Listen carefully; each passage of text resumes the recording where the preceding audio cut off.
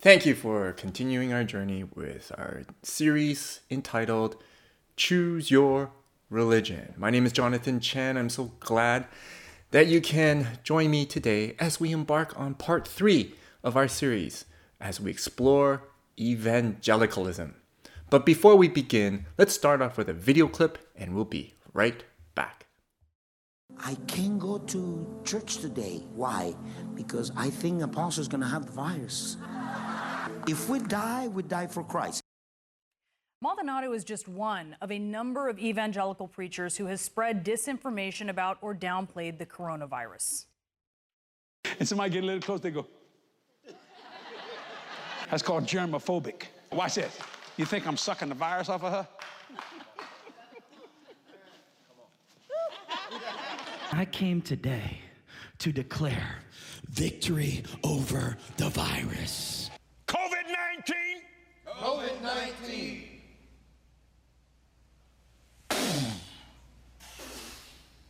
I blow the wind of God. The wind of God.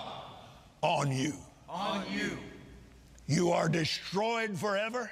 You are destroyed forever. And you'll never be back.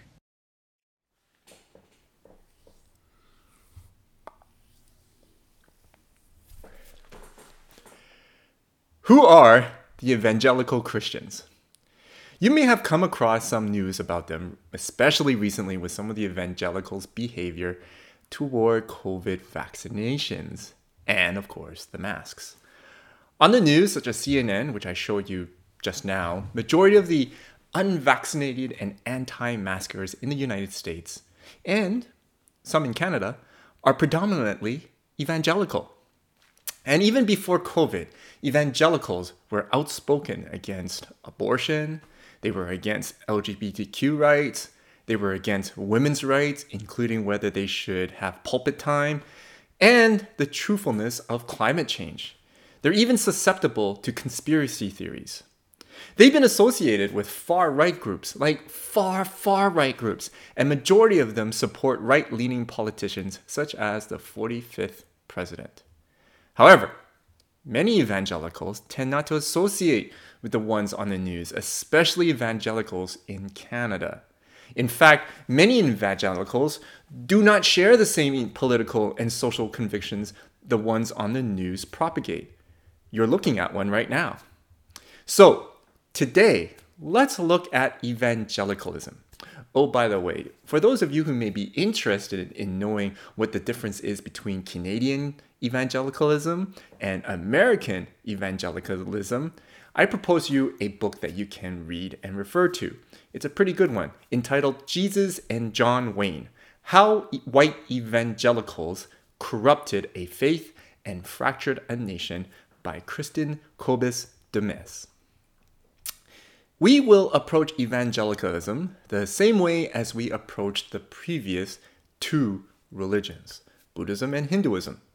First, we will briefly provide an overview of evangelicalism's origins and dive directly into discussing how evangelicalism responds to the following questions that religions try to answer.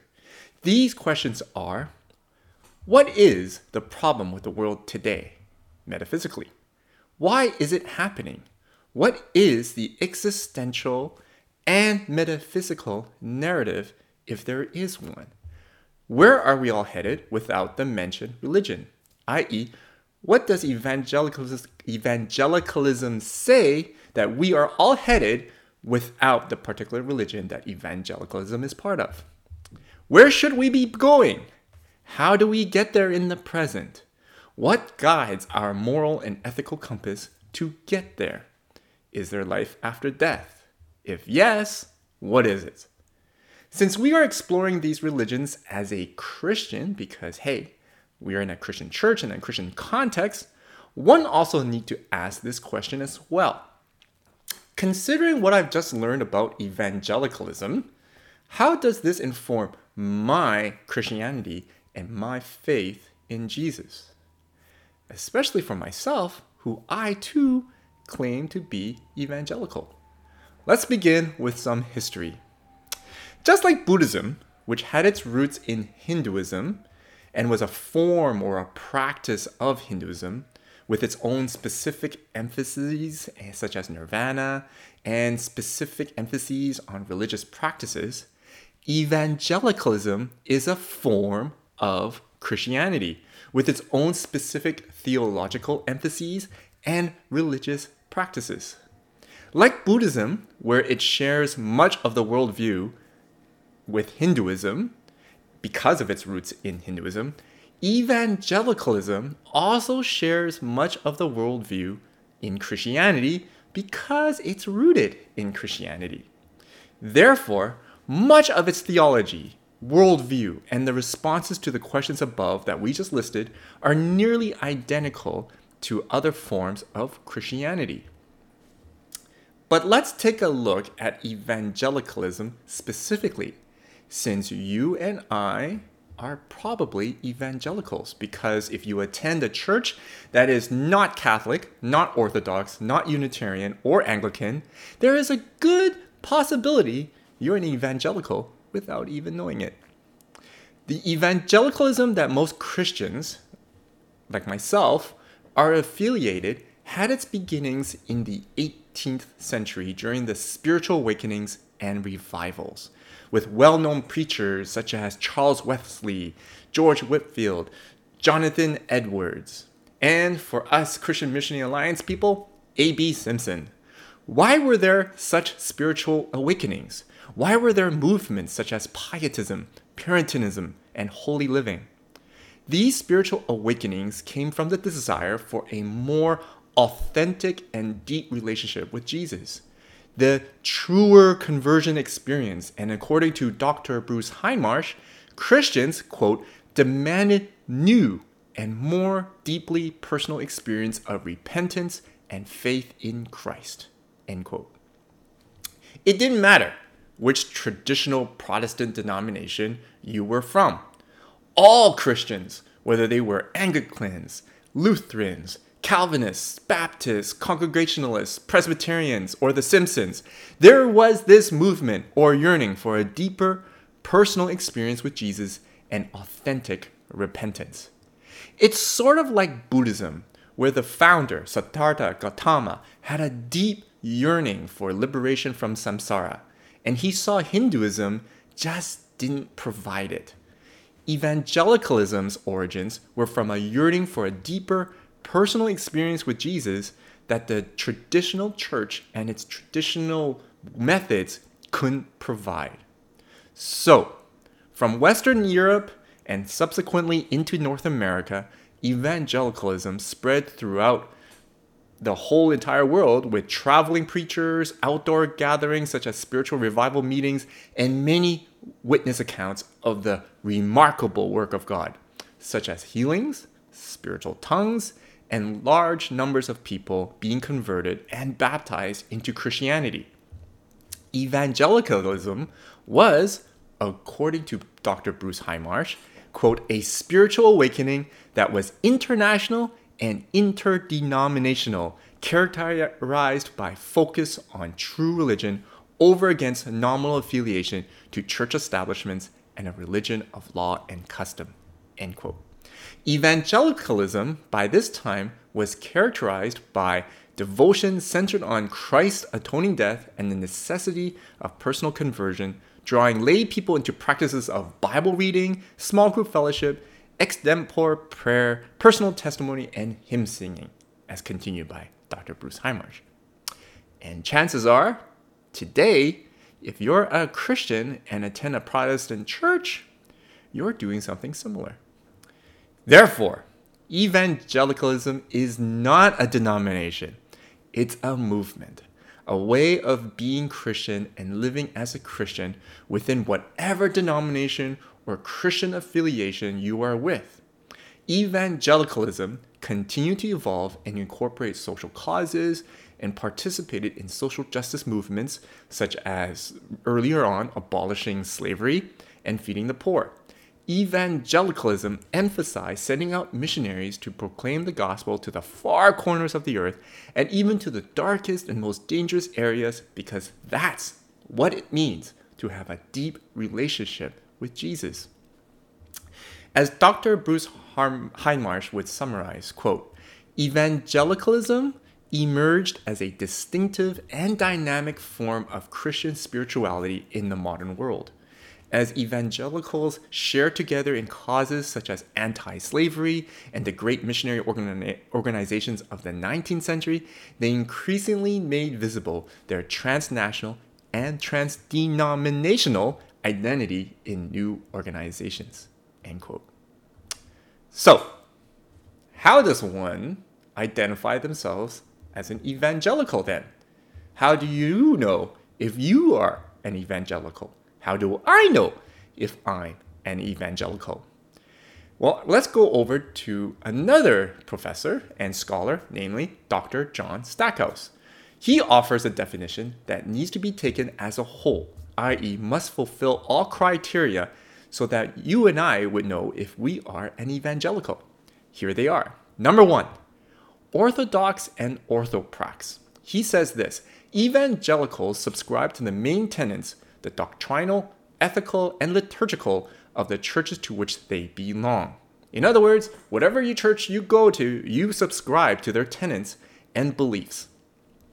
Crucicentric is number 2. Evangelicals are Christocentric in their piety and preaching, and emphasize particularly the necessity of Christ's salvific work on the cross. Next, biblicist.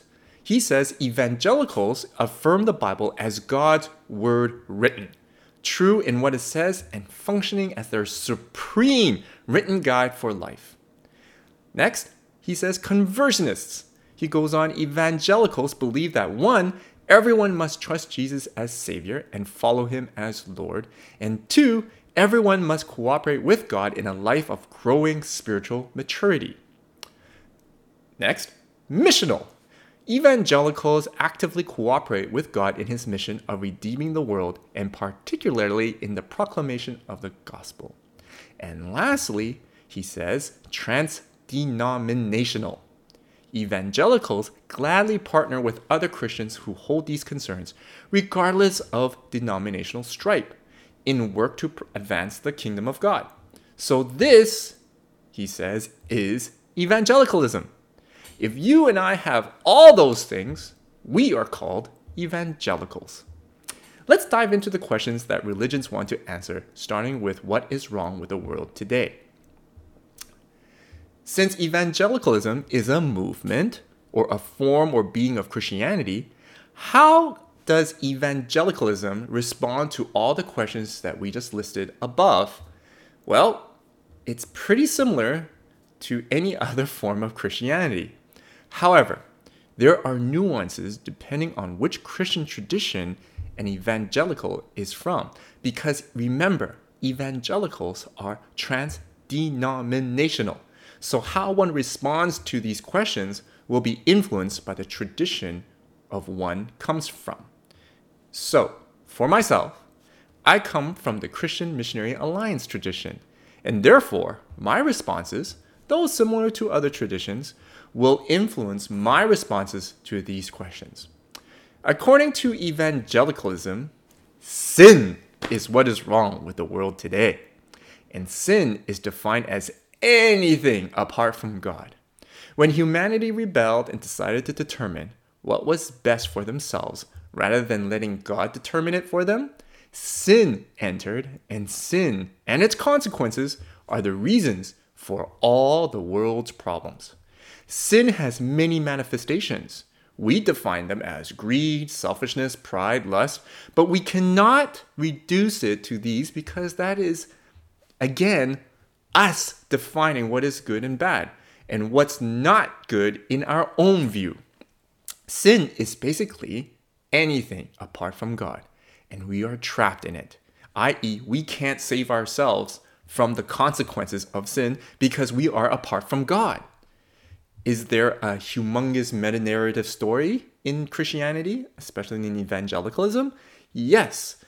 Things were good between humanity and God in the beginning. So good, it was like the Garden of Eden. When humanity sinned, all of creation was spiraling into oblivion, i.e., permanent death and apart from God. There was no way to be back in the presence of God and live in the presence of God and His goodness. But God had a plan. God became a human being in Jesus. Jesus, representing humanity, expedited that story to its end. In other words, bringing the conclusion and the consequences of humanity's sin right into His present time. And brought the end of that story by dying on the cross for all of humanity. In other words, suffering all of humanity's consequences of their sin upon Himself in His time. Therefore, making available to everyone, to all of humanity during the present time, in His time, in the future, until now, and in the future ahead of us, all of humanity are given this accessibility, this access to be in the presence of God by believing in Him. So, for anyone who believes in Him and then believes in what Jesus has done, they will not incur the fateful consequences of their sin, but live eternally with Him. Therefore, where is humanity going without believing in Jesus? Oblivion and apart from God. Where should humanity be going? Into the new kingdom and new world that Jesus made possible and has already inaugurated. When Jesus comes back, He will bring the new kingdom and on earth into fruition. And there, all who believe in Him will live eternally with Him in the presence of God without any death, with no consequences of their sin. So, next question then. What guides our moral and ethical compass to remain faithful in Jesus and live accordingly to Christianity?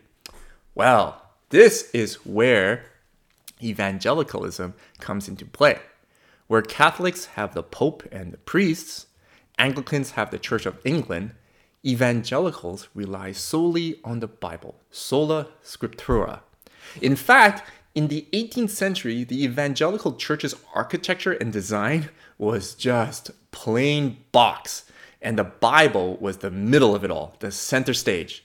If you recall how Dr. John Stackhouse defined evangelicalism, they are known as biblicists, evangelicals who affirm the Bible as God's word written, true in what it says, and functioning as their supreme written guide for life. Now, again, depending on your tradition, though the Bible is a center and written guide for life, tradition greatly influences our interpretation of that guide. For example, a traffic light. Depending on your interpretation of what a yellow light can mean, it can mean slow down, or it can mean speed up, since you have a minute second to beat the red. Circling back to our introduction, when we briefly spoke about American white evangelicals and their peculiar bents politically, socially, and their tendency to be convinced by conspiracy theories, they too claim to be biblicists. They will not disagree with other evangelicals that the Bible is central to their way of life, but they will disagree with the interpretations that differ from their own. Lastly, is there life after death? If yes, what is it? Yes and no. Depending on your tradition, when you die, if you do not believe and have faith in Jesus, you will either go into oblivion, poof, or spend eternity in a space that is apart from God called hell. Some evangelicals define hell as a place of eternal suffering. So, if there is life after death for those who don't believe in Jesus, yes, there will be eternal damnation. But no, if you believe that it will just end in oblivion. Now, if you believe in Jesus, yes, there is life after death, and that's here on earth when the earth is made new again when Jesus returns. A believer will have new bodies that are eternal without any decay or disease or any faults or any sin. Some evangelicals think that we will be skyrocketed into heaven and spend eternity with God. Whatever tradition you're from, if you believe in Jesus, there is life after death. What is it depends on your tradition. Now that we know what evangelicalism is, how does evangelicalism inform my Christianity personally for Jonathan Chan? How does evangelicalism inform my faith in Jesus or Jonathan Chan's faith in Jesus? If you recall, yours truly is an evangelical. How does going through the history and characteristics of evangelicalism inform my evangelicalism? Let's revisit the set that characterizes evangelicalism according to Dr. John Stackhouse: Orthodox and Orthoprax, Crucicentric, Biblicist, Conversionist, Missional, and Transdenominational. Orthodoxically, I belong in the Christian and Missionary Alliance denomination. But in practice, Orthoprax, it's not really distinguishable from other mainstream Protestant denominations. Liturgically, worship services at Alliance churches are similar, if not the same, as Baptist, Mennonite Brethren, and Reformed churches. Our praxis is indistinguishable from the rest. We all sing Chris Tomlin music and Hillsongs. Is that a concern? Maybe or maybe not. But what is of a concern for me is the cultural and tradition that influences each church has. These cultures could be from the surrounding neighborhood, the ethnic or social demographic buildup within the congregation, etc. How much of the cultural influences may have influence on the other characteristics of evangelicalism, such as the interpretation of the Bible? And how does those interpretations guide the way I live? I.e., how does it influence on my biblicists? Because I come from a tradition of Christian Missionary Alliance, but I also come from a culturally centered Asian ethnicity. How much does the Asian ethnic culture influence my reading of the Bible? And how much of that reading guides the way I live? And that's my concern that has brought up to me when I was reading through the criteria of an evangelical. See, I don't believe that any honest Christian would deny the death and resurrection of Jesus. The Passion and the Easters are central to Christianity, regardless whether you're evangelical or not. However, how I am living my life in light of Jesus' death and resurrection is the question. Evangelicals emphasize that Christ died for me personally. How then should I live out my life knowing that someone, namely God, died for me so that I can be saved from myself and liberated from sin and its consequences? And that, folks, I need to go to the Bible that guides me. But, again, should I evaluate how I interpreted it? Should I understand and engage with how my cultural influences, how my own worldview influence the reading of the Bible? Next. This then leads to conversionists. John Stackhouse, Dr. John Stackhouse, says this: everyone must cooperate with God in a life of growing spiritual maturity. Does my life show evidence that I am cooperating with God in a life of growing spiritual maturity? Having been introduced with the historical origins of evangelicalism, and knowing that evangelicalism started because of Christians' deep yearning for a more authentic and deeper spiritual connection with Jesus, do I have that yearning? Am I showing any need or demand or discontent of my relationship with Jesus?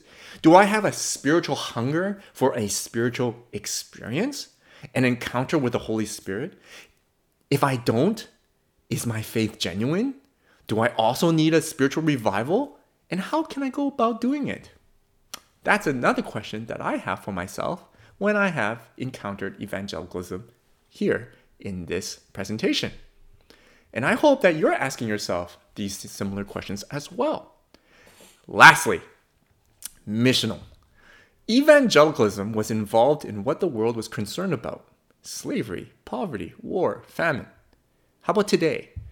Evangelicals believed that they were to be part of the solution, volunteer, donate for good causes, because they believe that's how they will serve God and proclaim the gospel.